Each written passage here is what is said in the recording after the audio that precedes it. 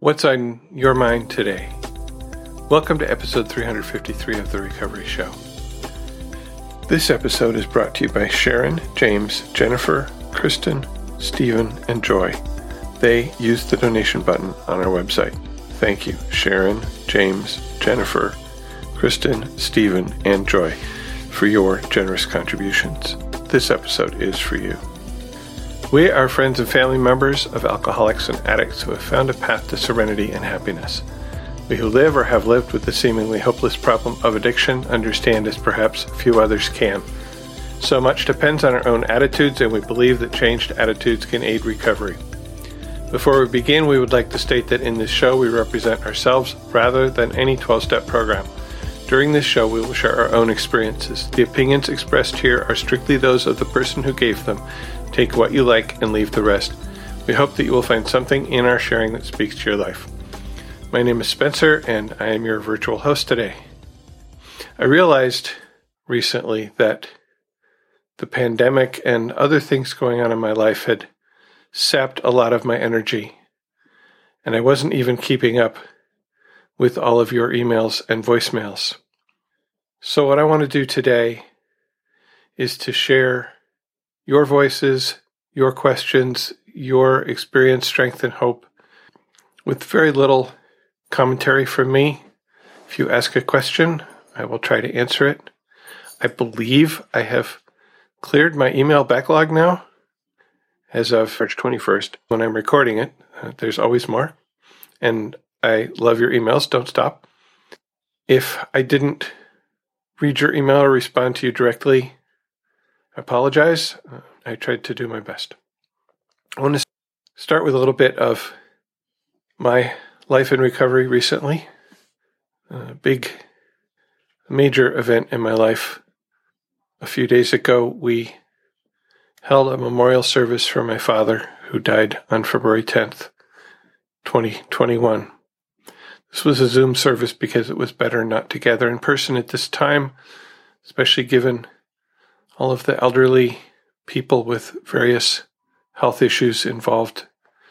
It also meant that we could bring in friends and family from all over the world to the service who otherwise would not have been there. And it's funny. I knew my father for 65 years, from when I was born until this year, until his death. But in people sharing, in family members sharing, in friends sharing, I learned things about him that I hadn't known. Isn't that amazing? I learned that he and his brother and his cousins, when they were young and visiting his cousins, they used to have waffle eating contests. And according to my uncle, one time they tried to make grape ice cream, which apparently caused a very large mess. This is not a side of my father that I saw a lot of. I think having that memory session, that memorial, right? Memorial means we remember. Having that memorial really broke something loose for me, because the next day I had the energy to go back and look at everything you had sent over the past several months. I think it goes back to October, I'm afraid to say. As I spoke in my episode on feeling my feelings, I did not try to push down my sadness when it welled up. When I was giving my remembrance of my father, my voice broke a number of times. And that was okay. That was okay. This is what I said. First, I started with the reflection that I had recorded on February 12th that is part of what was posted here for that episode number 351. I'm currently standing in a field outside my parents' house where a few days ago my father died. I'm looking at a snow-covered field with dead grasses and other plants sticking up through it, apparently dead. But I know that underneath the snow, the plants still live. There are seeds that will sprout in the spring. In fact, they are right now, giving life to a flock of wild turkeys. So it is with my father's life. He planted seeds in many other people's lives that continue to grow and flower and flourish. And while his body, his physical being is gone, he continues to live on in all of us in which he planted those seeds. What seeds did he plant in my life? There really are too many to name, but I will name a few. First, I think, was his example of how to be a loving father. I don't know that he ever said it, but I do know that he loved me. And I hope that I was able to be that same father to my own children. Of course, his love of photography encouraged me into a lifelong love of it myself, starting with the Brownie camera I got for my 6th birthday, building a home darkroom right next to my bedroom, and continuing to take thousands of photographs throughout my life. I'm sure that I learned more than I can know from him about photography. He never doubted that I was capable of anything I set my hands to. I learned how to build, how to wire electricity, and so much more that has been invaluable in my adult life. When my wife and I needed to renovate our 50-year-old kitchen, for example, I used that experience to do everything except installing a new bay window and running the gas line, which it continues to be too scary for me to touch. I really couldn't have asked for a better father. I miss him. I'm grateful for how much he gave me. One announcement before we get into your voices. If you wrote me in the past about wanting to be a guest on the show or contribute to a topic and I haven't responded to you, and you're still interested, please write again. I do have some emails that I haven't responded to yet, but if you're up for it, I'm up for it, and we can set a date and do it. That will help me to do this podcast. Thank you. If you want to contribute to this podcast, ask questions, give us feedback, you can call and leave us a voicemail, 734-707-8795. You can use the voicemail button on the website to join the conversation from your computer. You can send a voice memo or an email to feedback@therecovery.show. We'd love to hear from you. Share your experience, strength, and hope, or your questions. And if you have a topic you'd like us to talk about, let us know. If you have a topic you'd like to talk about, please let us know. Our website is therecovery.show, where you can find all the information about the show, including notes for each episode, this one at therecovery.show/353. Not too many notes because mostly it's your voices. Also, some links to other recovery podcasts and websites. I want to share a song. This was a song that my father and his friends used to sing around the campfire in the summer. My father was an amateur in the sense of he loved it, folk singer, also pretty good at it. Never professional, but in the evenings, particularly in the summer, we would sit around and sing. My father and my mother would play. And this was one of the songs. This was in our memorial. It's called Today. It was performed by the New Christy Minstrels, authored by Randy Sparks. Just a few words from the verse. Today, while the blossoms still cling to the vine, I'll taste your strawberries, I'll drink your sweet wine. 1,000,000 tomorrows shall all pass away, ere I forget all the joy that is mine today. And that was my father.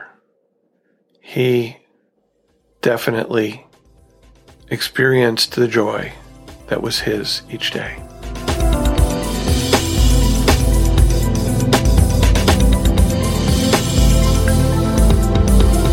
Let's get going with your voices here. Sarah left us a voicemail. Hi, Spencer and Recovery Show. This is Sarah from Massachusetts, and I am calling after having listened to episode 281, How Do You Trust? I just randomly picked an episode that I had downloaded to listen to tonight while I was taking care of myself and just doing what I needed to do around the house. And turns out it was exactly what I needed. And I really needed a meeting tonight. And I just want to thank you for being here and being my meeting between a meeting. For the first time, I think I'm at a place in my recovery where I really, want to go to a meeting every day. And it's really not possible just given the circumstances of my life right now. But I can absolutely call a program friend every day. I can absolutely listen to a podcast every day.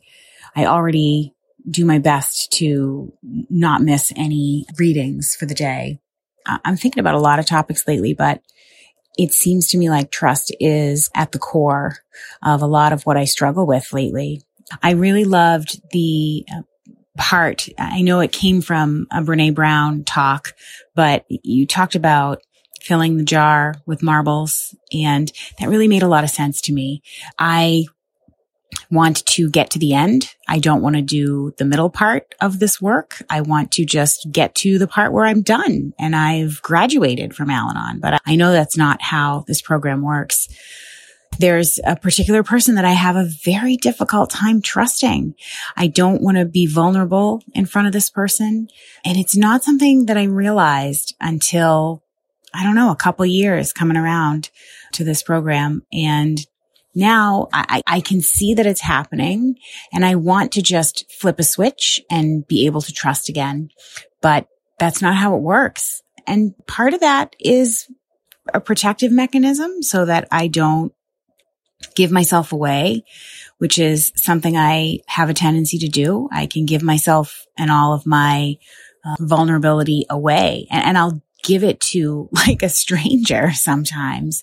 There's some particular kind of closeness and intimacy. There's a thing that I get from that experience of sharing that deepest part of myself, but I can't do it I can't share this kind of vulnerability, this kind of closeness with particular people in my life anymore. And it's not that I have hope that that can build up again, but it's not like the marble jar is just going to get filled. In fact, if I try to just dump a whole lot of marbles into a jar, it's going to be really loud and it's going to make me uncomfortable.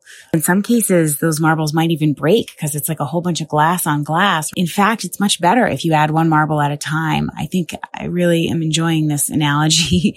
But yeah, I just want to thank you for helping me understand a little bit more about trust tonight.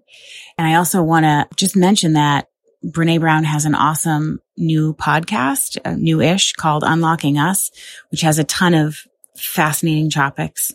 Check it out if you haven't yet. Okay, be well. Bye-bye. Thank you, Sarah. Marissa was on a roll with 3 voicemails about a couple of episodes. Hi, Spencer. This is Marissa in northern Montana, and I just listened to the episode 335 on isolation and wanted to share some things about that. I really appreciated the spontaneity of your recording the podcast while walking your dog. It was so much fun for me as a dog owner and dog lover to hear the tinkling of the leash and the collar and all that of your pup, and to hear the outside noises and to know that you are a real person with a real life in a real neighborhood. It's easy to put folks on a pedestal who put themselves out there on podcasts and things. It just was really nice to recognize that through this program, podcasts and besides, that through this program, it is a program of equals and we all come to the table in the same way. And that was really wonderful to hear. I just wanted to share and acknowledge that I have not had any physical touch with another human being since about August 25th. It's October 9th or something, October 10th. Man, that's been tough. So I was chuckling to myself just earlier this morning that I've always been a lone wolf anyway. I've always been a pretty introverted, isolated type of person. I tend to keep my own company and I like my own company. And I've learned to love my own company over the years. And here we are 6 months into all this pandemic stuff. The community I live in recently went on a 2-week lockdown because the cases surged horribly. And it's been a very scary time for all of us. And so even a lone wolf like me, 6 months into this, I'm feeling a little rough around the edges. I'd really like to hug somebody. I would really like to have some physical touch that doesn't involve 4 paws and a bunch of fur. Although I'm telling you, my dogs are my lifeline right now and keeping me sane in so many ways and keeping me grounded in so many ways. And so for that, I'm really grateful. And also, it would be great to have some human connection. And so I have been able to get out with climbing friends most weekends, but we don't hug or touch because of the social distancing. Anyways, I just wanted to claim my seat in this program and with the struggles that we are all facing around lockdowns and isolation and enforced isolation, I guess you could say, as opposed to chosen isolation, which is what I had been doing in the past. Yeah, just acknowledging that it's starting to hit me too, that the veneer of calm, cool, and collected that I've had for most of this pandemic is starting to crack. And that's okay.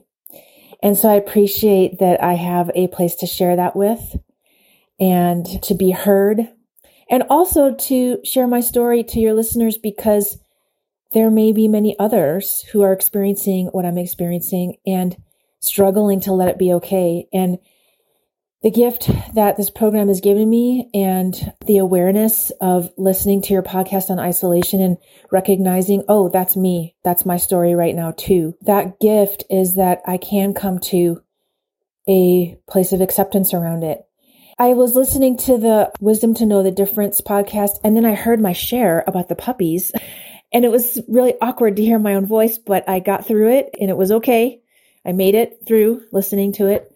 And I thought to myself, oh, yeah, the acceptance is still the deal. That's still the thing that makes everything manageable and makes me still be able to get out of bed and function and do my job and all those other things.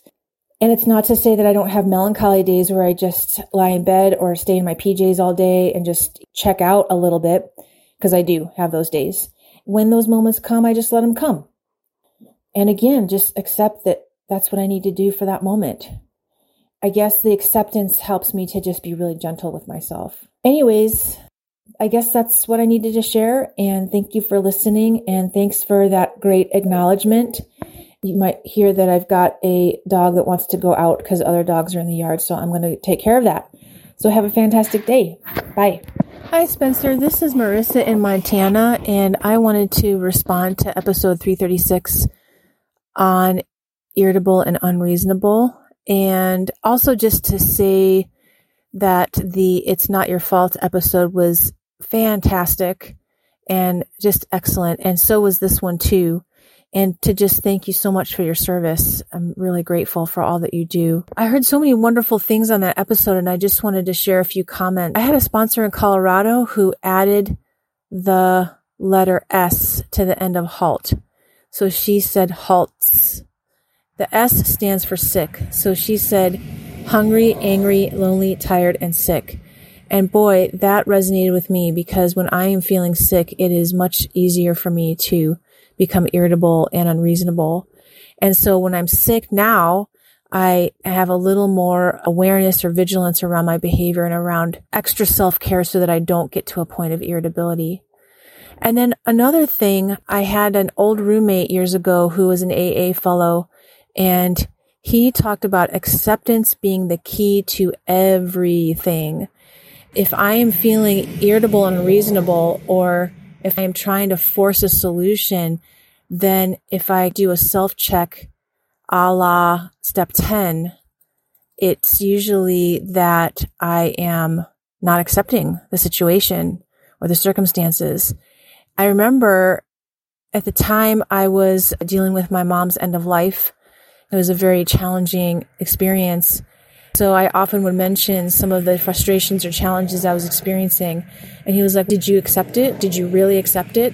Blah, blah, blah, blah. I remember at the time feeling really irritated, ironically, that he was talking about acceptance all the time.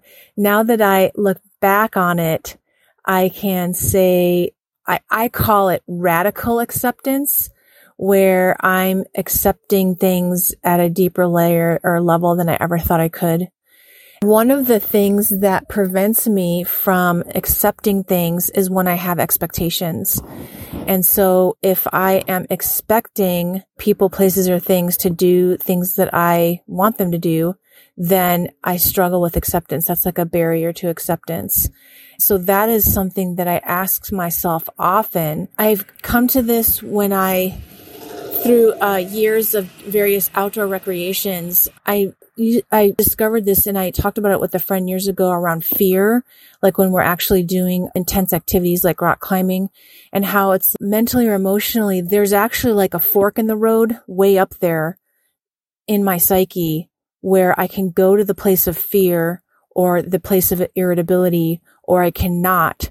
But the awareness of that comes like a few clicks up the mental road before I get to the fork. Does that make sense? The other way that I ask myself about things like expectations is if I'm even just being present enough to notice that I am starting, like that very first inkling or first nudge of irritability or frustration or anger, can I even notice just that? Because if I'm present enough and in the moment enough to notice that, then I can make that conscious choice to not go down the fork of the road, the mental road that is anger or irritability, like way ahead of time. And I just go to the other fork, which is serenity, and life is just so much better. So the meditation part of our program and the being in the present moment part of our program has been a huge, huge help to me for that.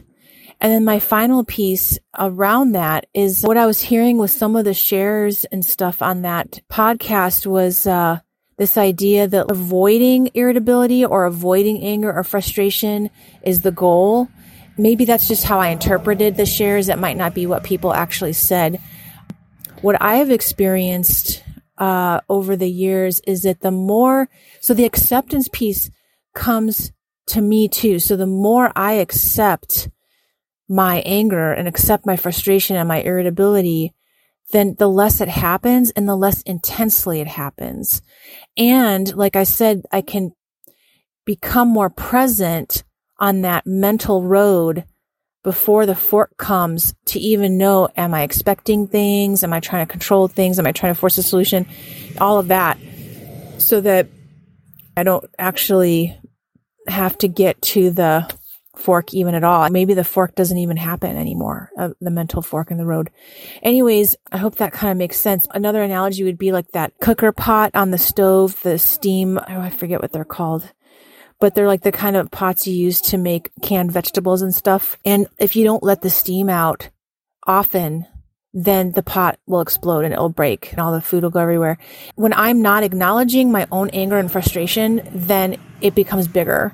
And sometimes I just need to say it out loud. Sometimes I need to text it to a program friend or a trusted friend, or say it out loud on a voicemail. Somehow by just voicing and just naming my feeling, again, it reduces its power, it reduces its shame, and I'm able to just accept myself for who I am in that moment with all my foibles and faults, and let that anger and frustration be okay. And what that does for me is it opens up those doors of choice. So now, because it's like the anger or the frustration didn't just get me, I now have choices where I can, how do I express that anger? How do I express that frustration? Is there something I need to say? Do a self-check on my expectations, et cetera, et cetera. And it just gives me a chance to pause, like what was mentioned, and breathe and decide how I'm going to respond instead of just react. I remember hearing a talk by Father Tom on a recording years ago, and he talked about respond, don't react, respond, don't react. And I was like, oh yeah, how do you even get to respond? And the way that you do that is through being present. Thanks for letting me share. Bye. Hi, Spencer. It's Marissa again. After I emailed those last shares to you, I started to go about my day, and I realized, holy heck, that last one on episode 335 might sound really depressing. Then I realized, oh wait, I wanted to say all these other things, but I just wanted to quickly follow up for listeners that, boy, sharing what I shared really helped. Just acknowledging what I feel seems to be the thing that breaks the logjam. I became energized. I was able to pack up and get ready for my shopping trip. I also wanted to acknowledge that recently I have started running, and that has been a huge help with all of this. It has helped my mood. It's helped me to sleep better. It's helped some other health concerns that I have. And it's been really great. The endorphins have been great. So I'm really thankful that I've been able to take proactive steps for my self-care during this challenging time. And to that point also, I've made a huge, redoubled commitment to nighttime self-care, like my nighttime routine. Like last night, I struggled to get to sleep on time, but even so, I still made sure that I brushed my teeth before I went to bed, even though it was really late. Those kinds of small things seem to be really helping me during this time of isolation. And then also just reaching out to you and your community with the podcast, reaching out to my program friends and to my sponsor, those sorts of things also helps me to manage the isolation feelings. The other thing I'm really thankful for is I have a fantastic relationship with my manager at my job, and keeping that relationship positive and also honest and real has been a godsend and has been helping me a lot through this time. So it's not all mopiness. And yet somehow acknowledging the mopiness, it's like, shoo, you mean I don't have to be a superhero through all of this? No, Marissa, you can just be human and have your feelings, and that can just be totally okay. So I just wanted to add that last piece. Thanks again for letting me share and for all that you do. And I look forward to future sharings from you and from everyone. Take care. Bye. Annie wrote, "Hi, Spencer. I thought Al-Anon around the world might be an interesting topic for your podcast in these days of meetings on Zoom. As you know, I live in Johannesburg, South Africa, but I regularly attend a meeting in Arlington, Massachusetts. And a friend in that group regularly attends my home group, the St. Francis Forest Town Johannesburg group. The exchange of experience, strength, and hope in our meetings is the same, but the local flavor means that there are some interesting variations. I learned a lot from the Arlington group and have carried some of their structure. They are big on structure, into my home group. Al-Anon came to Cape Town, South Africa in 1955. Alateen began meetings here in 1957. So there is history and richness in Al-Anon's decades here, particularly the shift from the apartheid regime's policy of meetings being separate for whites and people of color in Johannesburg, which is mentioned in Many Voices, One Journey by Lois on page 164. This changed after our first free and fair elections in 1994, though this was long before I joined Al-Anon. Sending you very best wishes, Annie." That's a really interesting idea, and the only way, obviously, I could do that would be to get contributions from you, no matter where you are in the world. If you're outside the United States and would like to talk about how meetings in your area, and I know I'm overgeneralizing, I guess I would like to hear from you, no matter where you are in the world, about your experience with meetings that are different from your regular meeting. I guess that's a good way to put it. And particularly if that experience involves meetings in a different part of the world than where you live, whether it's because you traveled there or because you virtually traveled there on Zoom. How is the program the same? And how maybe do the differences enhance your experience of the program? As I said above, you can voicemail, send me a voice memo by email, send me an email yourself, and I will read it. Love to hear from you. Thanks, Annie, for the idea.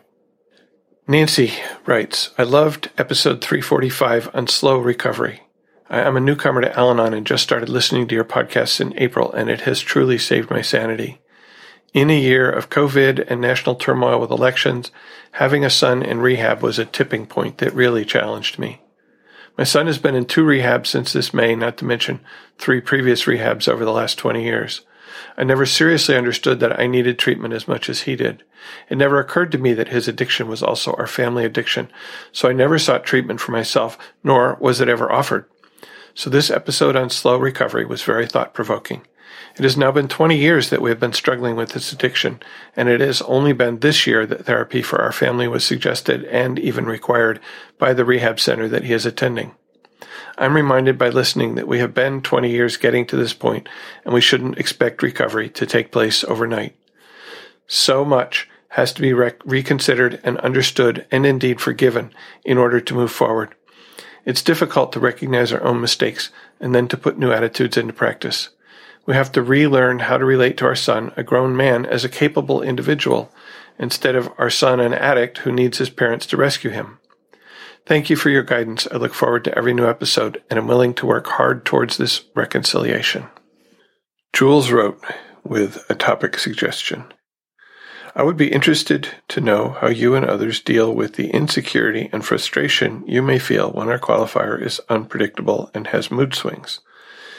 Many know if that person is going to drink, it will be a certain time of day and or with a certain group of people or alone. Not knowing during those hours if the person will be drinking or not is worrying. Hard to plan, hard to know how to react. Thanks for that question, Jules. If you who are listening have experience you'd like to share with Jules, please write or call. Thank you. Krista left us a voicemail about step 9. Hi, everyone. It's Krista from Nevada. I just wanted to share about step 9. One of the questions that you had asked during the program was, what did step 9 mean to you, or how did it help you? For me, step 9 was a huge relief of not only guilt, but shame. I think I just had so much shame over the way that I had acted previously or done certain things. Just working through that step was just really liberating for me to be able to apologize and say that I will try to do better in the future and I will do better today. So again, for me, it was just this huge release of shame that I'd been carrying, and that felt really good. I thank you all for what you do, and I'm very grateful for everyone listening and contributing to the program as well. I hope you all have a great week. Thank you. Amanda sent in a couple of voicemails late for the gratitude episode. Hi, Spencer and Recovery Show community. I am feeling a lot of gratitude for the Recovery Show, Al-Anon, really the whole worldwide fellowship of recovery, all 12-step meetings. And I just wanted to add my voice into the gratitude Thanksgiving episode, I think probably late. I'm just really, really grateful for the people who do service in meetings. I'm grateful for all the people who have tackled sort of the new online, figuring out how to tech host on Zoom and changing formats and learning virtual ways to have an anonymous fellowship and including Seventh Tradition. I'm really grateful to you, Spencer, for all the time it takes to do this podcast. I'm really grateful to so many people who have been contributing and really showing up, doing service in meetings. I've been really liking attending really international meetings that have, even if it's a New York meeting, there's a lead speaker share from somebody from Australia, or it's a California meeting with somebody who's in England who's giving the speaker share, the lead share. And it just feels like a very special time to be all connected. I'm grateful for the silver linings that COVID has given me, including way more time with family, even though it's obviously brought its own challenges. I'm grateful for the new ways that I've been able to do things, and I'm really grateful for my stationary bike that I got during the beginning of lockdown. That has truly been a game changer. A lot of the people that I do meetings with always laugh because I'm always on the stationary bike when I'm doing Al-Anon meetings. Even if I'm not doing an intense workout, like just being able to gently move my body and move a muscle, change a thought while doing recovery or while I'm, watching Netflix or something. It's just been a really interesting thing because pre-COVID, I don't think I've ever would have done that. I've been appreciating just taking gentle walks more around my neighborhood as opposed to only taking walks when I'm and only appreciating nature when I'm in a beautiful place or I'm at a nature park or going on a hike. But because of COVID, really, I've spent more time really appreciating the trees I can see out my window and getting some house plants and really appreciating and enjoying what they look like just in my house. Yeah, just finding gratitude and noticing where I can be grateful in other smaller spaces in this new reality. So thank you so much for a wonderful yearly reminder of thinking about what we're grateful for the reminder that I'm like constantly remembering and forgetting, and remembering and forgetting is the trick to fall asleep, or if ever I'm feeling anxious, that I can do like a gratitude ABC list. So I think about what I'm grateful for. What I've been doing recently is I'll just start by thinking of the thing that I'm really feeling grateful for in the moment. Like I just got this really warm sweater and it's like, okay, I'm grateful for this warm sweater, and I'll start with S. So I just did an S, and now I'll move on to the next letter, since I was usually always starting with A and never getting down to the bottom letters. Yeah, and I'm just so grateful. It's from this podcast that I've remembered that tool. So thank you so much to everybody. Spencer, Eric, and all the other regular hosts and the future co-hosts. I'm really grateful whenever there's a new voice on the episode. And yeah, just thank you so much. Also, I want to share one thing that I noticed with my gratitude practice that's changed. Is originally my sponsor said, make a gratitude list of 5 things that you're grateful for every morning. And I used to just write them out, like, I'm grateful for this, I'm grateful for that, until I had 5. For the last year, I start by writing, today I am grateful, today I am grateful, I am grateful, I am grateful, I am grateful. And I first write out the prompts 5 times, and I just really feel that, and I just repeat. It's like a mantra. I just repeat I am grateful as I write it, and then I go back to the beginning and I think I'm grateful, and I fill it out. And it's interesting. It's just like a very a minor change, and to be honest, I think it started because I was really tired first thing in the morning, and I just started by writing them out before I had to think about them. And it's actually changed because by just feeling general gratitude and like opening up myself to that mantra of I am grateful every morning. It's interesting. It's almost made my gratitudes feel a little bit more open and, I don't know, full in some way, as opposed to just naming individual things. And so that's just a small way that my gratitude practice has changed this year. I would like to share that. Thanks again for this space to share. Kim writes, Hi, Spencer. An R&On friend of mine connected me to your podcast. I've been picking and choosing topics that resonate with me for a couple of months now. Thank you so much for the topics and conversations. This came to me at the perfect time in my recovery. I'm listening to episode 345, Slow Recovery, this morning. I've been part of an R&On forum for 3 years. When I was new to this, when I first realized that my son, 18 at the time, was addicted to drugs and alcohol, I needed help. I wanted change. I thought if I followed directions and did my work with my sponsor, participated in meetings, and shared my story that I would get better. But I thought it would be faster. Lol. I almost gave up a couple of times when I realized that my recovery was going to be slow, and also when I discovered that my recovery didn't necessarily lead to my son's recovery. I became excited about the process, the practice of my own recovery, when I began to think of it in the same way that I understand my yoga practice. Some things I have learned from my yoga practice include patience, self-compassion, perseverance, struggle, balance, flexibility, presence, breath, self-love, on and on. Each day on my mat is a different experience. My body changes, my mind and my spirit are not stagnant, not the same. I am forever changing. I cannot have expectations for what my yoga practice will be on any given day. It is what it is. I am always where I need to be. It is always enough. I am enough. Feelings, emotions are not good or bad. They just are. Acknowledge them, feel them. What can I learn from them? Then let go. Some of my favorite sayings from my R&On group include, practice, not perfection. One day, sometimes one breath at a time. Recovery is not a straight line. Pause. Keep coming back for you. You are not alone. Practice your cha-cha. 1, 2, 3. 1, 2, 3, as in the steps. LOL. When I think I can't, I remember all I need to do is practice. Try with what I have today, with who I am today. Thanks for letting me share, Kim. Thank you, Kim.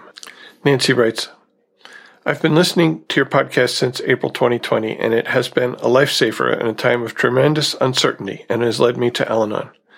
My addict entered rehab for the 5th time in October through the grace of the court system that is allowing him to do so. I'm sure he doesn't see this as a gift from God, but I do, because it has led us to the Caron Center, which has required us as parents to participate in family therapy, which I'm so grateful for.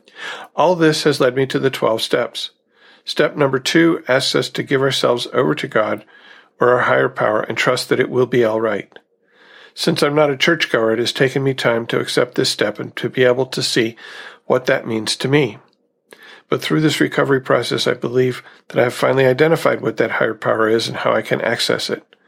I had an aha moment that totally shifted my thinking and the way I looked at everything. I now see God, or my higher power, if you will, as our ability to feel and grow.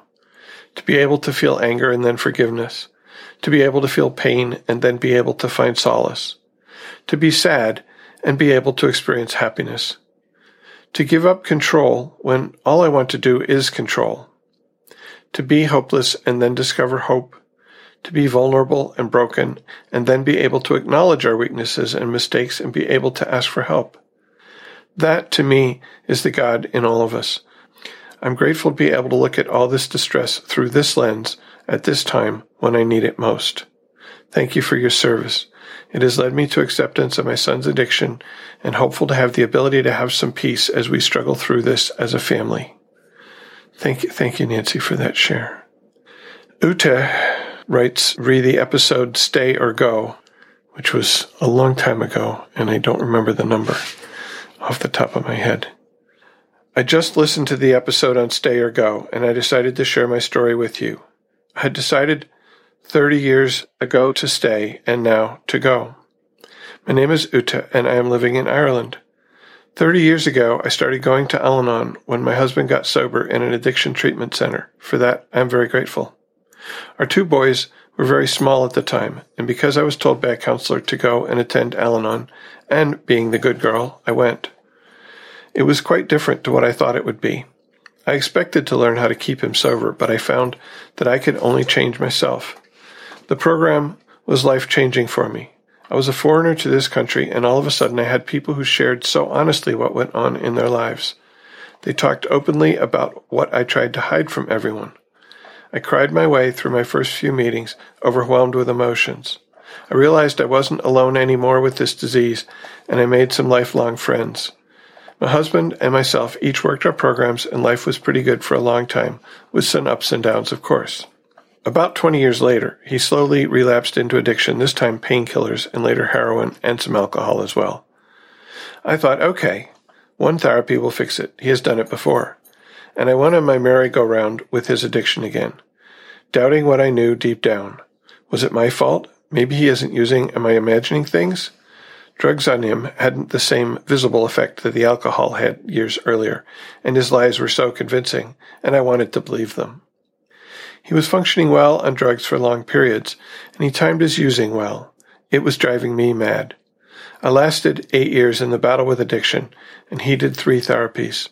I asked him to leave the house, to live somewhere else a few times because I couldn't live with the addiction anymore. After each treatment, I took him back, thinking he surely will be fine now. I worked my program and managed to enjoy much of my life, but it became clearer to me that I wasn't willing to live with active addiction anymore.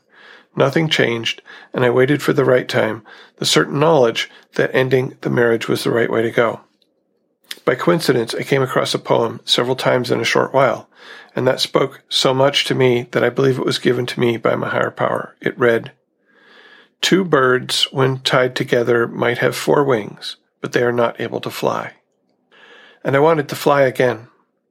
But I was also fearful that I wouldn't survive without him, although I have been the responsible one and kept our business going for years. I have a lot of knowledge and experience with the program, and that helped me rely on myself and my higher power again, so I asked him to leave when I had the evidence of another relapse. Now, with more distance to him and his addiction, I can see glimpses of myself again. I now can see what I like in my life, how capable I am, what I enjoy, and who I want to spend time with, and that makes me very grateful. I find myself dancing in the kitchen to old songs at times and feeling free like a teenager again, going on 56. There is a lot of joy out there. I'm still going to Al-Anon every week and to other family groups, and it is helping me to find serenity and peace a day at a time. I believe now that it is okay to have made that decision and serenity and peace a day at a time. I don't have to be a martyr or a fixer, and I don't have to fear what other people think of me for leaving him. They don't know what I know about me. Sometimes the pain of seeing him so deep in addiction, spending all his pension on drugs, not having enough to feed himself, is huge. But I can talk about my pain with my Al-Anon friends, and I ask my higher power for help. And those sad times do pass. I'm feeling my way through them, and by accepting my feelings, I move through it quicker than trying to ignore those feelings. There are days with a lot of anger towards my husband. I sometimes need to get that out physically by beating the something out of a punch bag, and then I realize again that he is suffering from a disease. Most days I can make the decision to stop my negative thinking by reading Al-Anon or other relevant literature, or writing down what is in my head and handing it over to my higher power. I find the slogans especially helpful. Sometimes I write down a slogan like, "Easy does it," onto a piece of paper and then put it in my pocket. Just by touching it during the day makes me remember to go easy. I can handle lots of things that way. I've been through the traumatic experience of my husband's suicide attempt last year, where I really felt a power greater than myself carried me through and whispered the next right thing to do to me. And I have learned to give without conditions attached and to stop giving when it gets too much for my mental well-being. But most important are meetings to me. This year that has been mainly Zoom meetings, not as good as one person to person, but hey, take what you like and leave the rest. And then I stumbled onto the Recovery Show podcast, and that has made such a difference to my serenity in the last few months. It is nearly as powerful as a meeting. I love it. Thank you so much, Spencer, and everyone who contributes and co-hosts. I work on my own a lot, a farm here in the wild west of Ireland, so having that voice in my ear that talks recovery from across the Atlantic is just amazing. It's sometimes eye-opening to listen to different voices and words, and sometimes it is soothing and reassuring. The program puts the focus back on me. When I feel guilty for not looking after my addicted husband, I can remember how deep downhill I go with him when I try to control the disease. I've had breakdowns where I couldn't stop crying for days, couldn't function and look after my animals, not to mention myself. I had to give back the responsibility for his life and for his decision to stay in addiction to my husband and his higher power. I will never understand how, after therapy and several months of sobriety, he could start using again. I have to live one day at a time, because when my thinking goes down the road, he is dying, he is starving, he's going to be homeless, I can make myself sick with worry, only to see him a day later somewhere along the road alive and smiling. And my life is unbearable and unhappy with those negative thoughts. So I'm trying to live one day at a time and be grateful for my sons, my family and friends, and all the small things that are good in my life. I have started to share a gratitude list every day with a friend in a 12-step group. It's fantastic. I can go back to any of the 12 steps when I need to and take my inventory and not somebody else's. Working the program is sometimes hard work, but I can do what I can today and leave the rest because easy does it. Thank you all for sharing your wisdom at the Recovery Show. I will never be alone if I stay with recovery. Uta. Again, thank you for sharing all of your experience, strength, and hope there. And thank you for your kind words. Paige wrote, "Hey Spencer, I've wanted to write this email for a very long time. I am not sure why it has taken me so long. I guess just life and wanting it to be perfect. Instead, I'm going to get it out to you because you need to know my gratitude for you and the podcast. I started listening to your podcast in August of 2019. I'm not sure of the exact date. I listened obsessively for a few days, and then I went to my first Al-Anon meeting, August 14th, 2019. Since that time, I've gone to anywhere from 3 to 7 meetings per week. I've done quite a lot of service, initially with just helping to set up and clean up afterwards. I became the treasurer pretty quickly of my home group. Then, when the pandemic hit, I set up a Zoom account and had at least 3 meetings utilize it as a way to give back. Most recently, I've been chairing a meeting almost every Monday. I'm mainly just telling you this because I think of all the service has helped to push me forward. If it were not for your podcast, I would never have made it to an Al-Anon meeting, still believing that I am crazy, divorced right now and probably regretting it. I know this now because no matter who I am married to or what they are doing, I show up and I am the problem and the solution to my own happiness. Al-Anon has taught me that I have choices, which is so empowering. My loved one has become mostly sober but is a dry drunk. I do not focus on it because I have learned to keep the focus on myself. I have enough in my own hula hoop to keep me busy for years. Not only am I in Al-Anon, but my higher power has also steered me to ACA, Adult Children of Alcoholics, starting back in May, and I'm finally getting to the root of my behaviors and actions. I attend ACA meetings every day, and am also in a step study for that group. Anyway, I attribute all of my progress to my higher power leading me to your podcast and lighting that spark that has set me on fire for my recovery. I'm so happy to be out of the complete insanity that I was experiencing when I found your podcast and Al-Anon. Thank you. Thank you for all you do. With much love, Paige. Colleen writes, in episode 342, titled Co-Parenting with an Alcoholic, one of your listeners asked for experiences of dealing with a cycle of sobriety and binging. This was my cycle, in my experience, with dealing with my alcoholic. I remember hearing in one of your episodes that you felt uniquely worse than everyone else. I so often feel like this, and I think it is a symptom of having been affected by this disease, particularly by binging. When I was a child, I felt like I was constantly on a roller coaster, feeling great when my dad was sober, really like everything was right in the world, feeling at home with him, and feeling totally myself with him. When he was drinking, it was totally the opposite. His whole face, demeanor, personality, and attitude warped into something unbearable and recognizable and just plain awful. I felt like I had been let down over and over again, and I had been abandoned over and over again, and I was not good enough to remain sober for over and over again. I would know that Dad had been on a binge within a couple of minutes, and he wouldn't even have to be in the house. When he was sober, he would always be on time and reliable. When he was drinking, in those couple of minutes, knowing that he wasn't going to turn up on time, we would know that the next few weeks or months would be painful, and he would be absent physically or spiritually. The only way that I could handle this experience was to come to Al-Anon. I found meetings when I was only 21. I was in a serious pit of depression and I had nowhere else to turn, and the only way to get myself healthy was to keep going to meetings. In the first year of recovery, I set boundaries with both of my parents, and I didn't always answer the phone when they called because I knew that past experience told me conversations didn't always go well if I wasn't in a good place. In the past, I would have the unspoken boundary with my dad that I wouldn't answer the phone after 5 p.m. in case he had been drinking.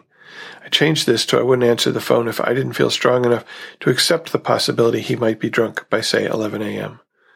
With my mom, if we had been having a tense conversation previously, or if I knew that something was going on for her I couldn't handle, I wouldn't answer the phone. I didn't live with either of my parents at this point, so I could also set boundaries about when I saw them face to face. I lived a few hours away by train from both of them, and over the course of my early recovery, I gradually visited them more and more. I used to love going to stay with my dad. We would sit watching films at night and go looking around bookshops in the day. He would cook for me, and I would listen to him talk, which I think has been a huge learning point for me, listen and learn. My parents lived in the same town, so when I could stay with my dad, I would also see my mom, which was a huge sign of my recovery as well.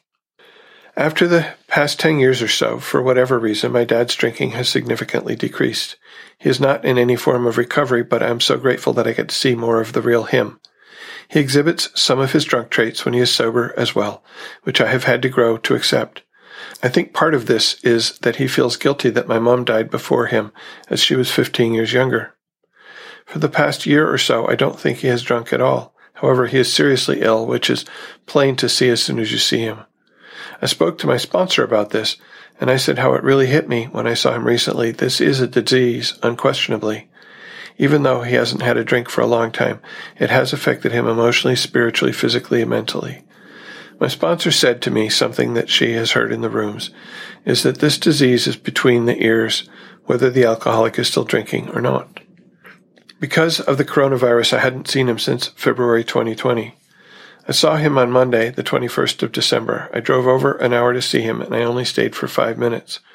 Our current restrictions mean that we can't mix households in my area, so I went over alone to give presents on his doorstep because we won't be able to spend Boxing Day with my daughter, husband, and dad. However, as soon as I arrived, I knew we could never have done that anyway. My dad is in his mid-70s. He is about 5'6", and now he cannot weigh any more than about 6 or 7 stone. Okay, math, Spencer. 6 stones, 6 times 14 is about 84 pounds. 7 stones would be almost 100 pounds. That's kind of underweight. All right, back to the letter. It was strange because it was an awful moment to realize that my worst fears have come true. He no longer takes care of the lovely home I used to visit him in. He is not able to anymore, but he refuses any form of help.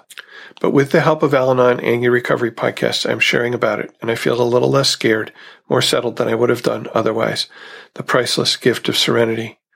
On my way over to see him and on my way back home, I listened to your podcast, Detachment with Love, and Being Ready. I love that in Detachment with Love, I heard the phrase, a self-restoration project, as I feel like that is what is going on for me at the moment as I work the steps for a second time with my sponsor. In the past, I would have ranted at him about getting help, or I would plaster a smile on my face. This time, when he asked me what was wrong a day or two after I had seen him, I sent him a message based on a reading I had done. I said, if we love someone, we let them be exactly as they are. I have to live with his decision to not get help, but I asked him to give me time to process this, and that I couldn't pretend everything was normal. He responded with a very simple sentence that he understood. I'm really glad that I spoke up lovingly and got a loving response back. What a wonderful man he is to not have any recovery and yet to understand mine. I've heard of the ripple effects of Al-Anon, and this is a perfect example.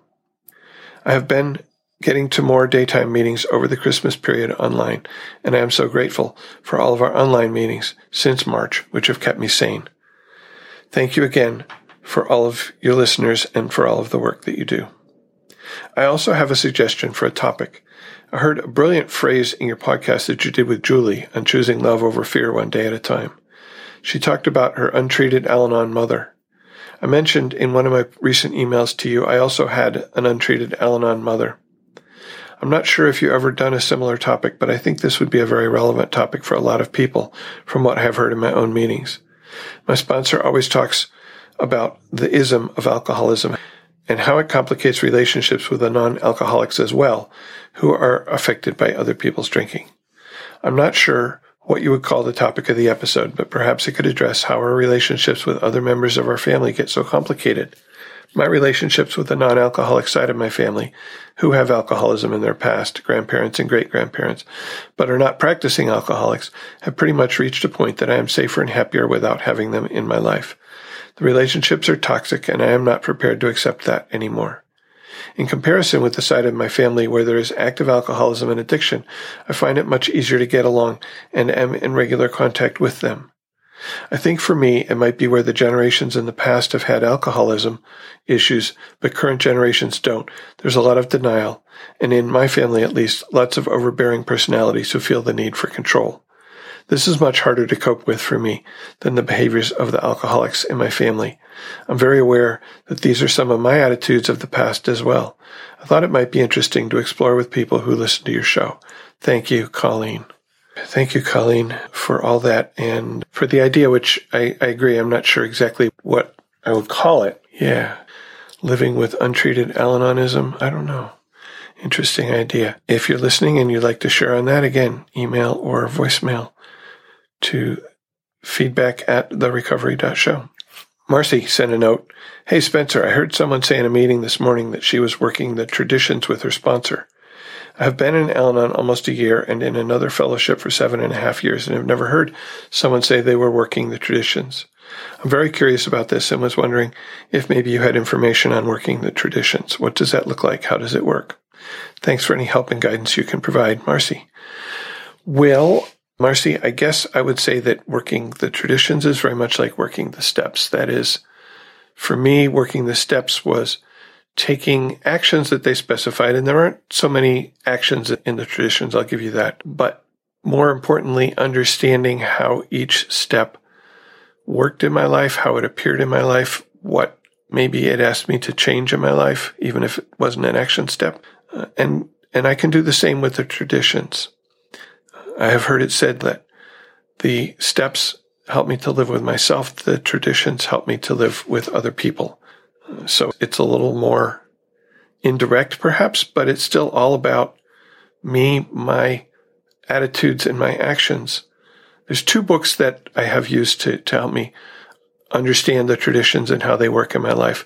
One is the book Paths to Recovery, which has a chapter for each tradition, as well as the steps and the concepts of service, with a set of questions at the end of the chapter to help me understand what that tradition means for me, how it might work for me. The other book is called Reaching for Personal Freedom. It's a workbook, which again has short readings, more about how the tradition could apply in my personal life rather than in the Al-Anon groups. And again, some questions to help me explore that. So that's what it would mean to me. Very similar to Working the Steps.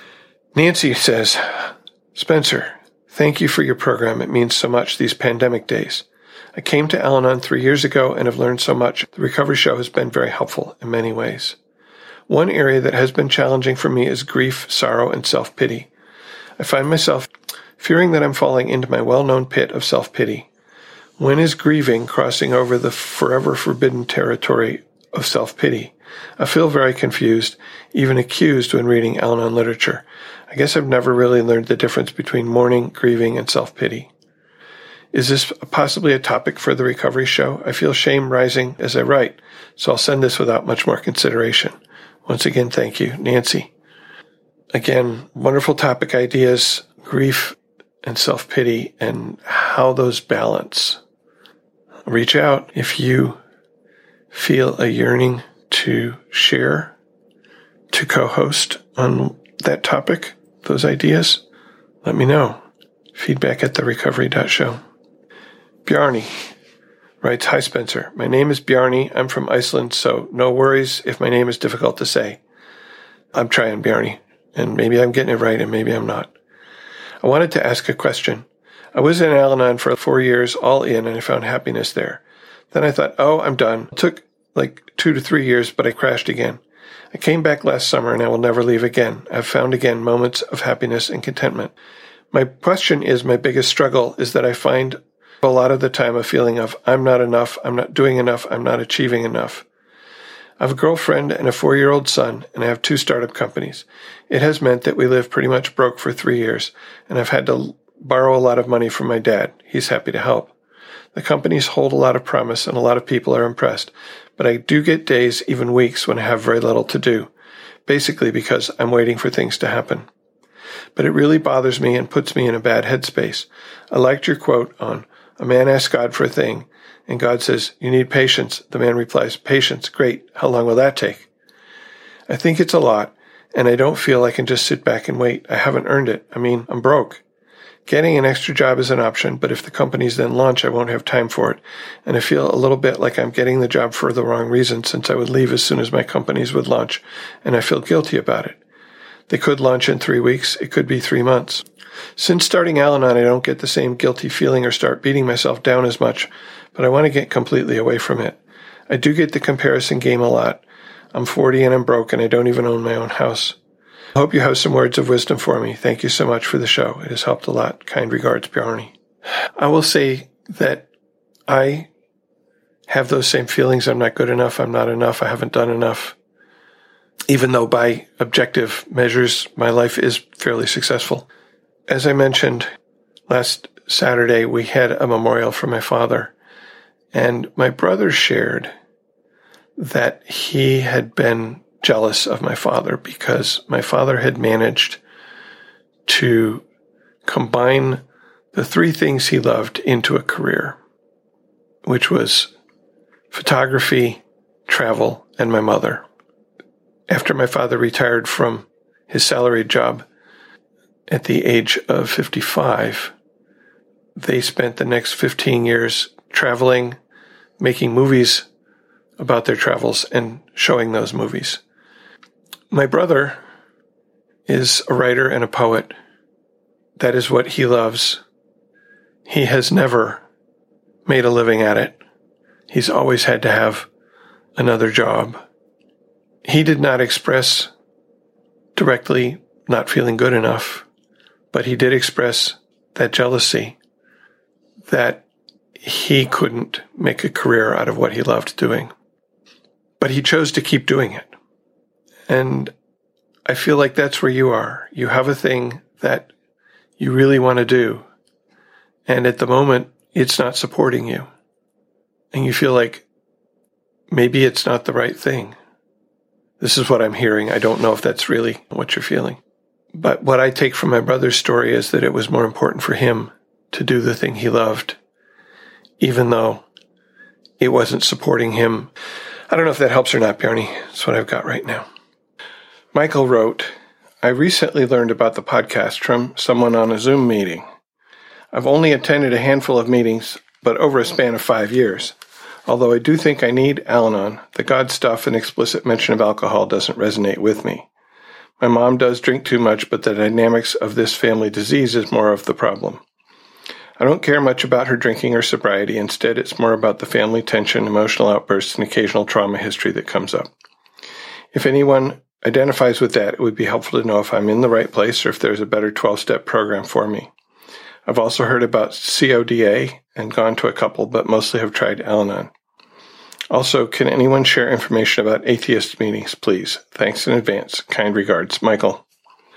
I guess I don't have explicit recommendations for you, Michael, but have you considered Adult Children of Alcoholics, which states explicitly that it is for adult children of alcoholics or dysfunctional families? And it sounds like that might be something that could help you. I don't know, not having been there myself. And I'm afraid I don't have any context for atheist meetings, but maybe somebody listening does and can let us know. Diana left us a voicemail. Hello, Spencer. It's Diana from the West Coast. Hope you are well. I wanted to share a read. Attachment. A person's ability to form healthful attachments with others begins in early childhood. People whose parents or caregivers were unstable or abusive may develop abnormal patterns of attachment. This can cause them to become standoffish, distrusting, anxious, obsessive, controlling, or fearful in their relationships. Emotional hunger. Hunger is a powerful emotion. It is a desperate, dependent, and emotionally volatile feeling that can drive people to do desperate things. Its origins are in separateness. Disconnection in relationships creates a void and an ache for love because we are all made to need love. How was attachment modeled for you? How was intimacy modeled for you? When people have been rejected or treated poorly, any form of attention gets confused with feelings of love. In other words, we attach to people based upon our void and our needs. Emotional hunger has roots in unhealthy attachment. Love and fear become intertwined. We become anxious, possessive, controlling.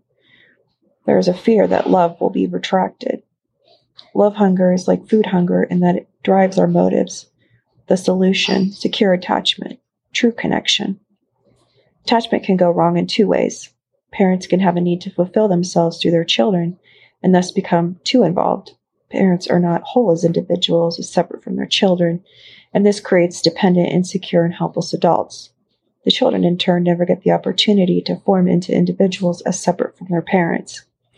The other extreme is equally as damaging. If love is withheld and retracted every time a person does something the other doesn't like, that creates a person who is afraid of criticism, a people pleaser. People pleasers are driven by fear and a need for secure attachment. It's like likes on a Facebook. Every time a person gets a like, it makes them feel validated and their sense of worth increases. The problem with getting validation outside yourself is it erodes at the integrity and value you already possess. We must challenge the emptiness by filling it with healthy relationships, self-acceptance, meaningful attachment, healthy boundaries. Spend time with yourself and get to know your abilities, talents, and skills, and don't give people around you the power to determine your worth or value. Begin to ask yourself, why am I reaching toward them and what am I hoping to obtain from them, and address the underneath. If we begin to investigate our motives, we begin to truly become acquainted with ourselves so we can start filling the voids with the love of an inner voice or with God. Just a few final thoughts on that. This is obviously where I'm at in my life right now. I shared my testimony about a year ago about growing up with addiction and trauma. I'm being challenged right now to reconnect. As part of my trauma response, I would disconnect and disassociate, and I would do this because the pain was too great, so people could never reach me. I was very distant. It became hard to connect. I would shut off my emotions. And what I learned is that when people go through physical, emotional, or sexual trauma or abuse, it's not uncommon to disconnect your body from your mind. It's referred to as disassociation. So you find yourself going to another place, and it's as if this is not happening because your mind has left. It's like you're not really there. So I'm being challenged to merge those two worlds together once again and to have true connection, which is what I believe what God wants for us is true connection. So by being vulnerable, by letting people in, by attaching. And I'll just state one more thing that I learned is there is a distancer in the relationship and there's a pursuer in the relationship. And I found I've played both roles actually, but the pursuer is anxiously chasing and wanting and craving for this love. And the distancer is just got the stop sign, like holding the hand out. No, don't come any further. You're not allowed here. No. And these are all trauma responses. And I think we are familiar with these patterns and we just have to begin. And I'm doing it myself. And it's not easy to break down those molds or those patterns. It's like the clay is good, but the mold was bad. If that makes sense. Anyway, Spencer, God bless you. I appreciate what you do. Truly, this show helps me so much. And take care, everybody. Bye. Thank you, Diana. Danella wrote about episode 345, Slow Recovery. Thank you so much for this episode. I'm an ACOA, but I'd like to listen to this podcast that my sponsor recommended. I'm currently working on my step 4, and I needed to hear this. It has taken me 6 months to really get in the flow of working it consistently and get clear about what I'm doing in this step. It will probably take me a year or more to finish working it. Thanks for mentioning how long you've been working your step. Now I don't feel alone and can see that others have had the patience to keep working at it even when it feels so slow. Raquel says, I wanted to reach out to let you know how important the content was on this podcast. It resonated with me on multiple levels. It was refreshing to hear your guest that spoke on the podcast had similar life dynamics with respect to being a mom to 2 daughters, divorced, co-parenting, as healthy as possible, and the younger child was harming themselves. Additionally, the host of the show shared on his adult son and his difficulties, and I could easily apply that information to my oldest daughter. I think Raquel is writing about the episode I did with Roberta, teenagers and self-harm. The nuggets of truth in sharing your responses to dealing with all of this was extremely helpful and brought about peace in this difficult journey. I am returning to the 12-step arena after a break for a couple of years. Ironically, I have a sugar addiction/sensitivity and have decided to complete 90 meetings in 90 days and selected this podcast as my meeting of the day. I can easily substitute any reference to alcohol with my sugar and disordered eating. In the past, I primarily attended OA meetings, but also dabbled in some Al-Anon along the way.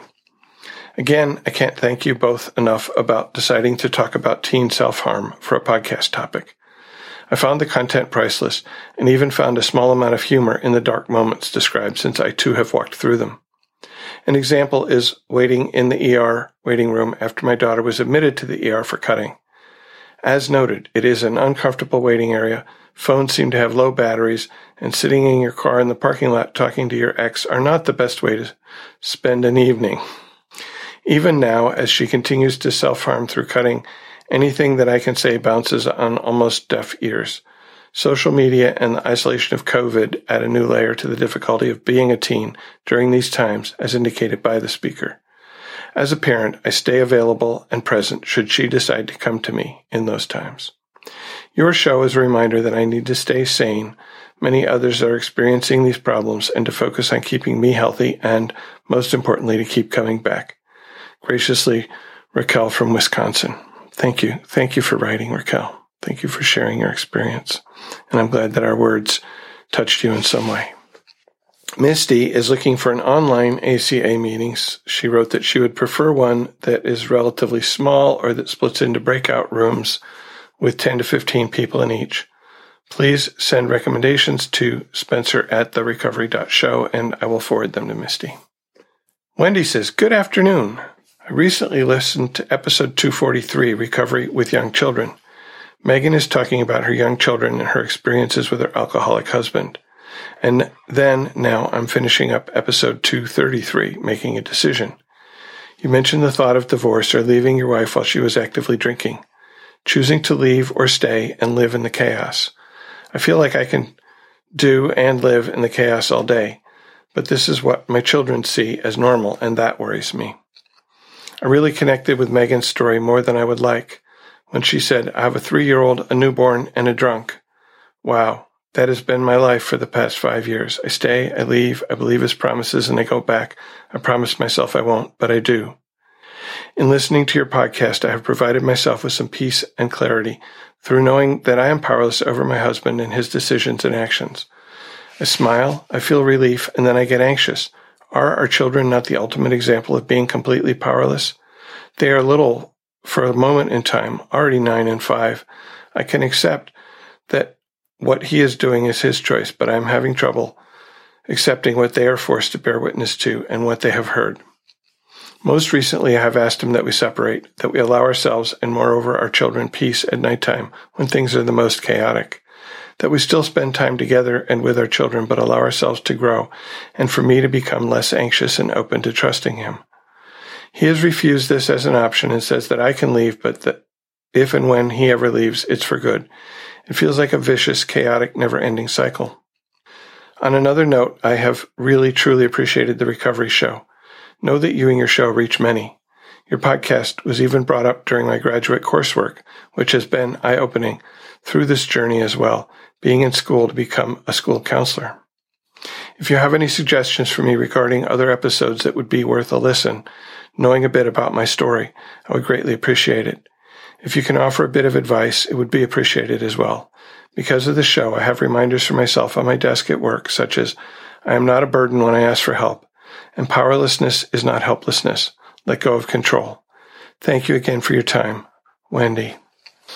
I did write back to Wendy. I don't remember exactly what I said, but the decision is hard. The decision has to be personal. I found the most clarity by working the program, by doing the steps, by going to a lot of meetings, by listening to other people's experience. That helped me to get to the point where when I made a decision, I was confident that it was the right one. And putting my faith in the guidance of a power greater than myself, all of that helped. Cheryl says, Hi, Spencer. This is Cheryl in Utah. I discovered your show about a month ago, as I don't have a meeting I can attend right now, so listening to your show's topics, readings, and experience strength and hope have proven invaluable. I can now get a dose of program every day. Your show has empowered me to improve my serenity dramatically by putting the tools of this amazing program back into my life after a hiatus from my program. I recently listened to episode 298, saying no, no is a complete sentence. I'd like to share a story from early in my program when I first realized I had an option to say no. Like others shared in this episode, before program, I pretty much said yes to any and every request without any forethought about what consequences saying yes would have. I was overcommitted, overworked, and resentful. I was completely overwhelmed, living in the family disease, running around like a chicken with its head cut off, trying desperately to hold it together. I was irritable and unreasonable, to say the least. I exploded when small things happened that had nothing to do with anything. A simple thing, like my daughter asking me a question, would send me into a rage that was very inappropriate. I would feel awful and apologize, saying I was angry about other things that had nothing to do with them, but I know I damaged my relationship with them repeatedly. I felt powerless over my bad behavior. Then my sponsor told me that I had the right to say no. She told me no was a complete sentence. One of the first things I put into practice was saying I need to think about it and let you know instead of yes. This got me immediate blowback and escalation from the alcoholic in my life at the time. I was able to ignore his outbursts that went something like, if you have to think about it, don't bother. So I didn't bother. I was starting to get a clue that I didn't need to let his little guilt trip affect me. I had the right to say no. What a revelation. I realized asking for time to consider a request was not unreasonable. Then one day, my youngest daughter asked me to take her to Walmart. I pulled out my first tool and asked her for time to consider her request. Upon reflection, I decided I had other things already planned, so my answer was no. I got the inevitable why. After all, she knew full well I had said yes to everything in the past. I was pretty awkward with my new tools, and just in the early practice stages, my answer to her why went something like this. I'm busy today, and if I take you, I'll resent it. Since I'll resent it, I'll probably get angry later. She paused thoughtfully, then she said, That's okay. I still want you to take me. I don't mind if you get angry later. I definitely saw the humor in this. While I found her response endearing, I did what was right for me. No trip to Walmart that day. I knew that I did not want to do something that I knew would cause a resentment. My sponsor had given me another great tool that I used to evaluate whether to say yes or no. She told me to ask myself whether I could do what was requested for fun and for free. The meaning of this to me was, can I do it because I truly want to? And can I do it without expectation of some payback or other result? The trip to Walmart did not pass that test. I could not do it for fun and for free. Another tool she gave me was equally valuable. She told me if I said yes to something and later realized it would cause me resentment, I had the right to change my mind. Of course, I was then obligated to tell the person I'd said yes to that I had changed my mind. As time went on, I got better at saying no as a complete sentence, and I had to reverse course less and less often. I was raised to believe that once I had said yes, I must honor my yes. Learning I had the option to change my mind was very empowering. These early experiences with putting new tools into practice were awkward at best, but very necessary for me to hone my new skills. The trip to Walmart was a little thing, but I believe my story about my earliest attempts to say no in a way that worked for me was a great beginning. Starting with this baby step, with a pretty safe person, my daughter, not the alcoholic, gave me confidence that I could actually do this. It felt so good to learn I could say no successfully, if a bit awkwardly. I followed a similar pattern as I began to set boundaries. I was very awkward and halting at first. I would literally say something like, I'm going to set a boundary with you. My sponsor said I need to do this. Then I'd set the boundary, and the alcoholic would run right over it. It was kind of humorous, really, but my awareness was growing. His time in my life was limited from that point forward. With repeated practice over time, I got better at implementing these tools, and I began to get more serenity. The wonderful reward was a big motivator for continuing to practice and make progress. Putting new tools into practice was hard, awkward, and kind of fun. Sure, it took a lot of effort, but now I was aware, now I could take action. Thank you, and to everyone who contributes to this wonderful podcast for your service. And thank you, Cheryl, for sharing that, how you started to say no in your life. Thank you. Terry says, Hey, Spencer. I'm new to Al-Anon. Went to my first chat room meeting in December 27th. One of the members said I should give your podcast a try. I love it. I haven't been listening in any order. Loved the 3 A's and how you said no action is sometimes action. My alcoholic is still drinking, so it helped to know it's okay to not make a decision about leaving my spouse. The reason for my email is to ask how to go about getting a sponsor when there's no face-to-face. I live in a small town, and there are no face-to-face meetings. It's not because of COVID, it's because of size. The closest one is an hour away, and it's not feasible for me to go that distance. Has a show been done on this, or how to do the program without a sponsor? Your thoughts or ideas would be great.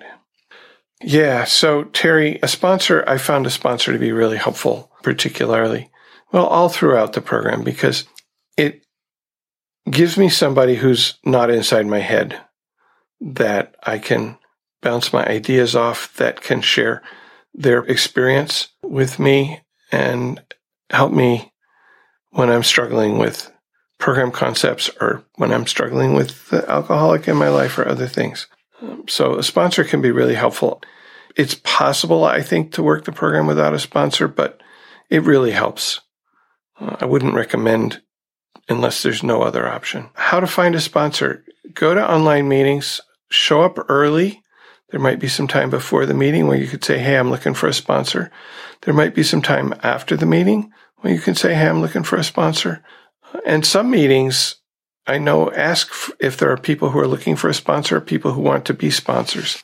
And that's an excellent place to find people with experience who can be a sponsor.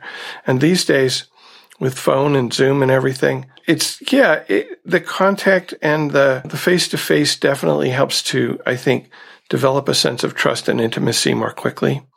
But it can be done over the phone or Zoom or something.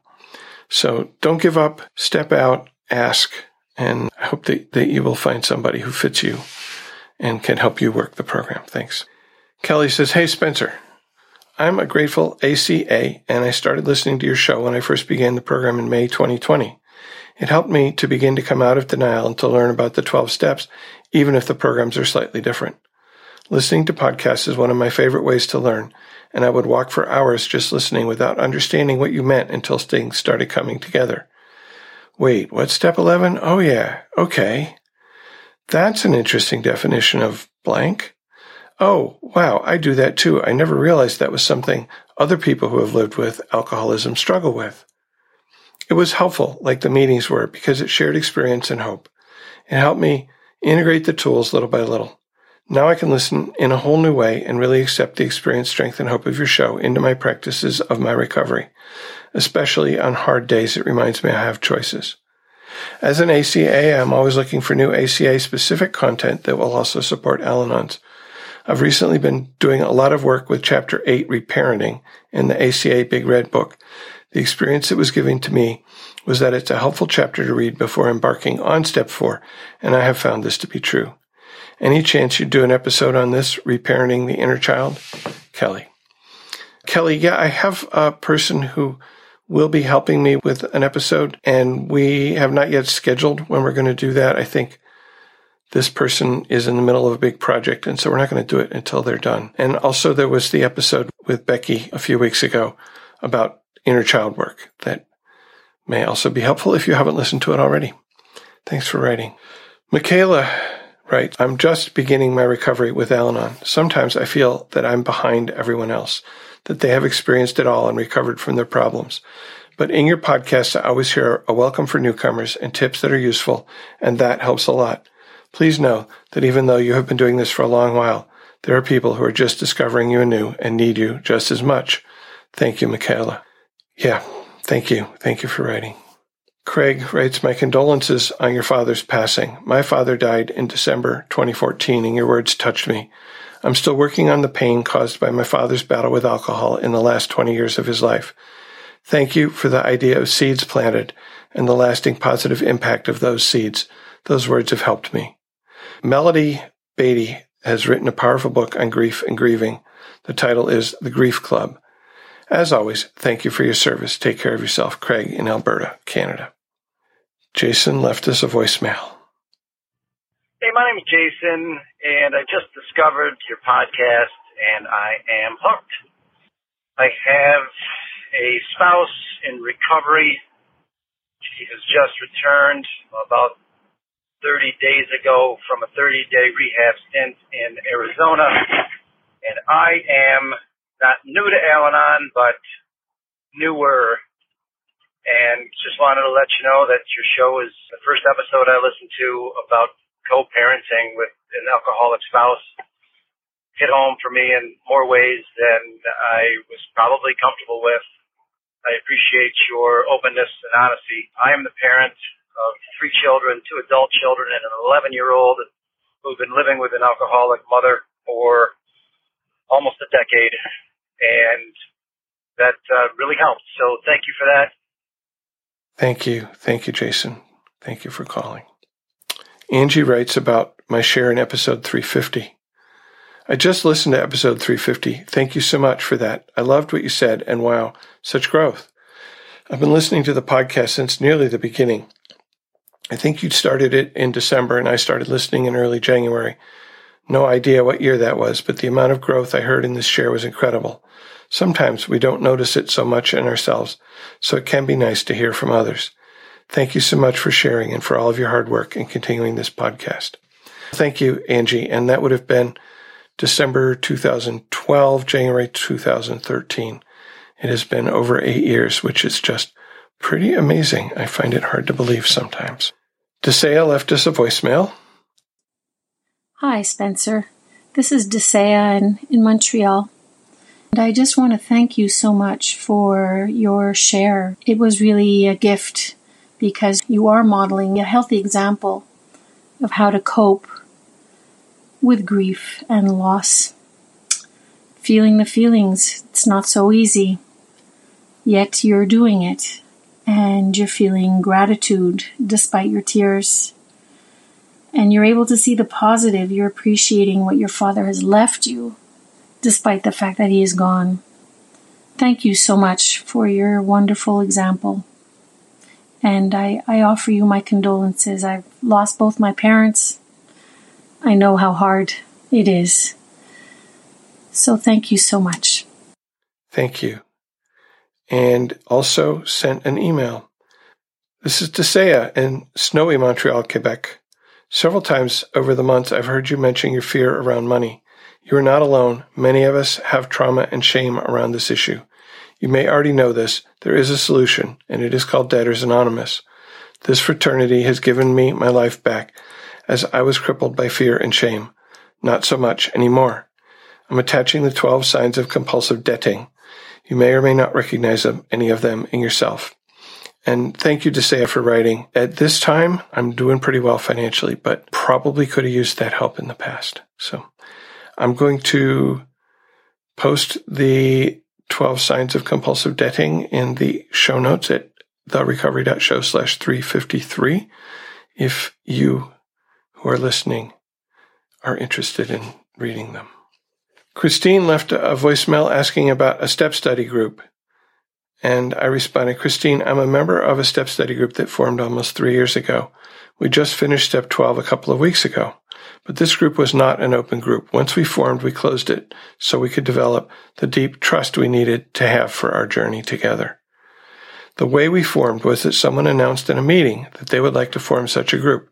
We gathered together several people who were willing to make a commitment to meeting regularly, and then we did.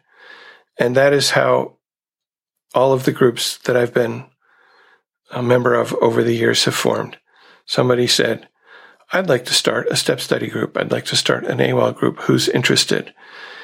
And that always worked. And we always found co-travelers for the journey, something like that. Des wrote about episode 256, which was titled Tom, His Sister Needed Al-Anon. Thank you, Tom. It has taken me 30 years to finally see clearly my contribution to the chaos. Your story gives me clarity and causes me to flash back to so many relations similar to you and your sister. I read so many codependency books, but used what I learned to help others. I went to CODA meetings, and while comparing myself to them, I could not relate. I just thought, these people need to get a grip. The lenses I used all day were, how can I fix this person or situation? I saw myself as the responsible stand-in for God, who had obviously gone to sleep on his or her watch. It has taken me years of sitting on a meditation cushion to get it. Great show. Thank you both. Thanks for writing, Des. Jeff writes, just listened to the latest episode and I feel so much better. Great topic. I meditated and did a dialogue with my inner child. Then, right after, checked your site for the latest episode and it was on that topic. Coincidence? Maybe not. Thanks again. Thanks for writing, Jeff. Gina says, hello, everyone, with the Recovery Show. Thanks, Spencer and Becky, for the Inner Child episode. I first learned about my inner child with a reparenting workshop from an ACA Zoom conference last year. There is a great recording of the workshop you can download online for a couple of bucks. I highly recommend it. I'm often driving when I listen to podcasts, but I suggest you listen to this one in a place that you can sit, close your eyes, and allow space for your feelings during the hand exercise. I think it's within the first 10 minutes. It was profound for me and has shifted how I approach recovery and Al-Anon step work. And she sends the link, which will be in the show notes at therecovery.show/353.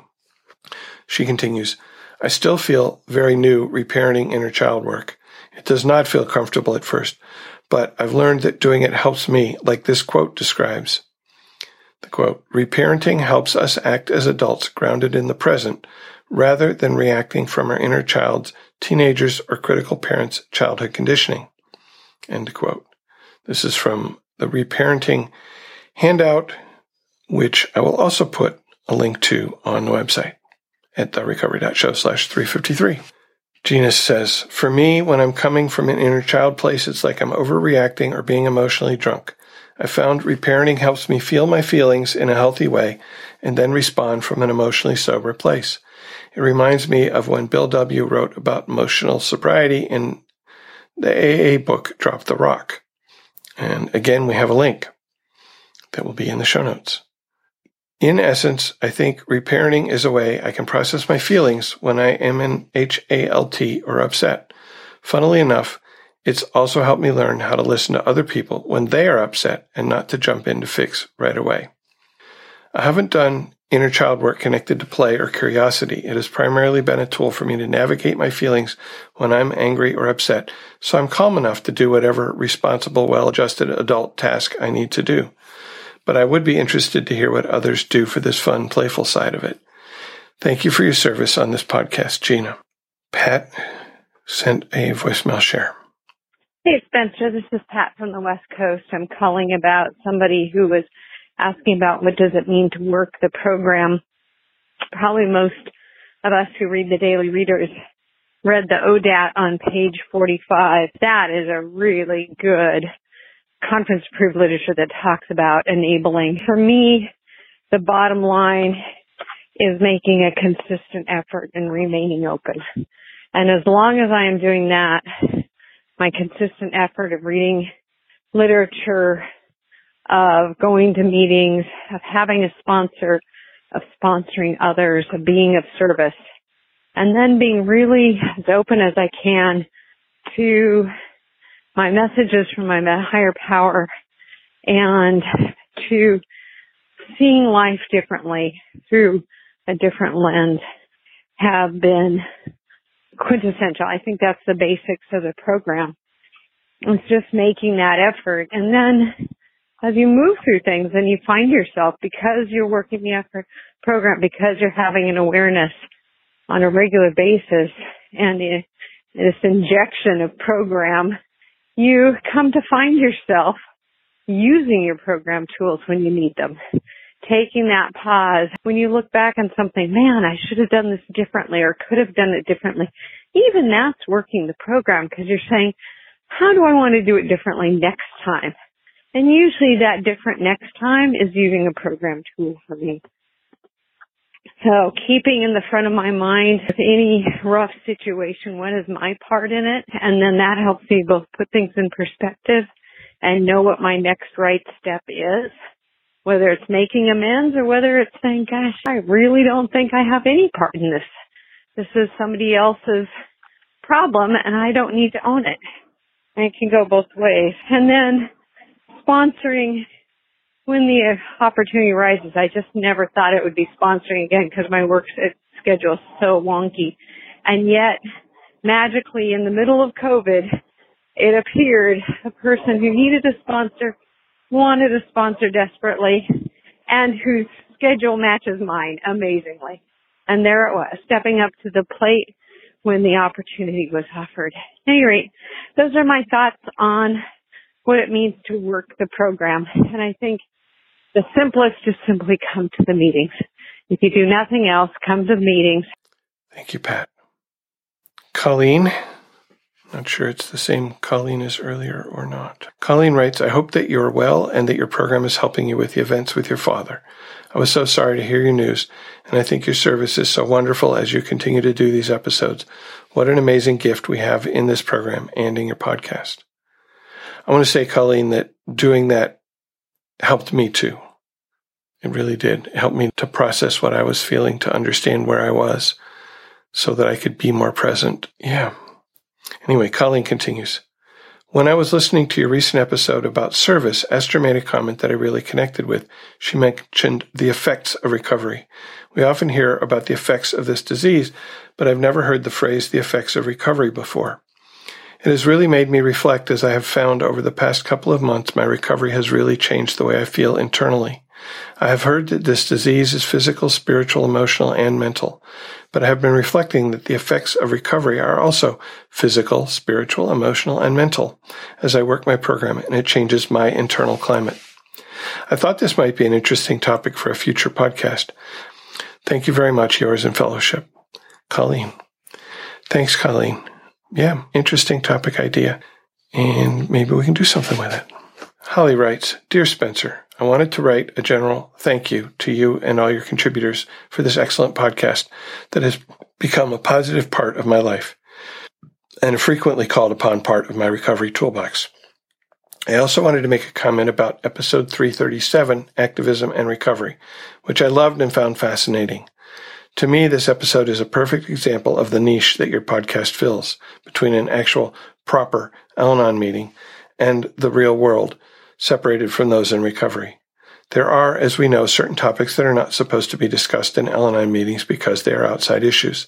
I completely support those boundaries because I understand that it is an essential tradition to keep the Al-Anon program strong and undiluted. I'm an activist for particular causes, and I strive to practice the Al-Anon principles in all those affairs.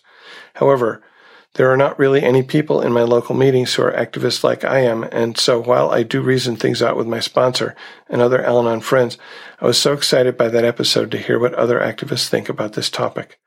I also listened with interest to episode 341 with feedback to that episode and wanted to offer this thought to the mix.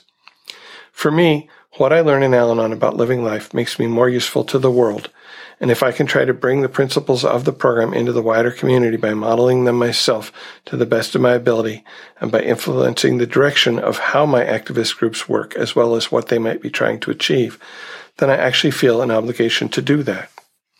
I see your podcast as being like the chat members have after the meeting or on the phone in between meetings, where members can talk in more detail and more freely about the specifics of the things going on, but are still trying to consciously integrate the principles of the program. Finally, I wanted to say that I'm living with a teenager and I'm often scanning your episodes to find topics that might help me get through this time with as much stability and dignity and peace as possible. It's funny, but not ha-ha funny, that it's such a stereotype that this is a challenging phase of life. But when I'm actually in it, I can still be taken by surprise by how quickly it can bring me to my knees. In any case, I'd love your recommendations for good episodes to listen to. Keep up the great work. Love to you and everyone listening today, from Holly. And I think I wrote back to Holly. What I said is, go to the search page, go to the bottom of the page where there's a list of tags, and click on parent. And there's episodes there about people who are parents dealing with alcoholic or addict children. Also the one with Roberta about her child. And that's an extreme example of the issues that one can have with teens. But they're definitely there. Rocklin writes, Hi, Spencer, and thank you so much for episode 352 on the inner child. I listened to it twice in a row to really let it sink in. There are several things I want to share, so let's see if I can somehow wind them together. I started listening to the Recovery Show around New Year's 2019. I was still pretty new in Al-Anon, and your podcast became a regular touchstone in my journey.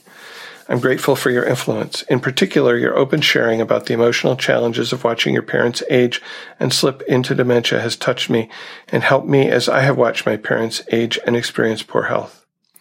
I ended up in Al-Anon in the despair of watching my dad go downhill with alcoholism and my mom retreat further into depression. Last August, my dad passed away, his body wasted, and his mind so taken over from the alcohol he never managed to put down. So I send my condolences for the loss of your father, too, and the grief you will experience. Despite years of knowing it was going to happen, I was far from ready, and my grief keeps coming in waves. That leads me to this episode on the inner child. Over the winter, several hard things came at me at once, on the heels of losing my dad. Something brought up in an Al-Anon meeting tipped me over the edge, and I met my inner child. She couldn't stop crying. I started to erupt with anger and sadness like a volcano that just wouldn't stop. Thankfully, I found Adult Children of Alcoholics online meetings, and my experience started making sense. I'm 51, a working solo parent, very involved in community volunteering, and on top of all that, I've spent much of my adult life in an ever-increasing role of caretaking my parents in their dysfunction. In addition to my dad's alcoholism, my mom has always suffered from depression and poor health, and for the last several years barely leaves her bedroom. She chooses isolation and says it is me and my kids that make her happy. The final year of my dad's life was brutal. Despite my desperate attempt to have boundaries, my parents were barely functioning. I was making sure their bills were paid, they had meals, and that they were getting to medical appointments. After more hyper-functioning in the wake of my dad's death, my inner child had finally had enough, and I ended up screaming at my mom that I just wanted to be the kid for once. Slowly, with lots of online meetings, I'm starting to listen to that little voice inside me to discover my own buried needs. It feels like a new level of recovery. Lastly, I want to acknowledge a share by Sheila in that episode. Appreciated her sharing her experience, strength, and hope around the loss of her sister. She brought up a topic that I have also wanted to suggest: when the alcoholic/addict dies without ever finding recovery. So often I listen in meetings to people whose loved ones did find recovery and hear less about those who continue down the path that ends up killing them. I would love an episode about grief for the ones who never found recovery. Thanks so much for your podcast, Rocklin. Thank you. Thank you, Rocklin, for your words.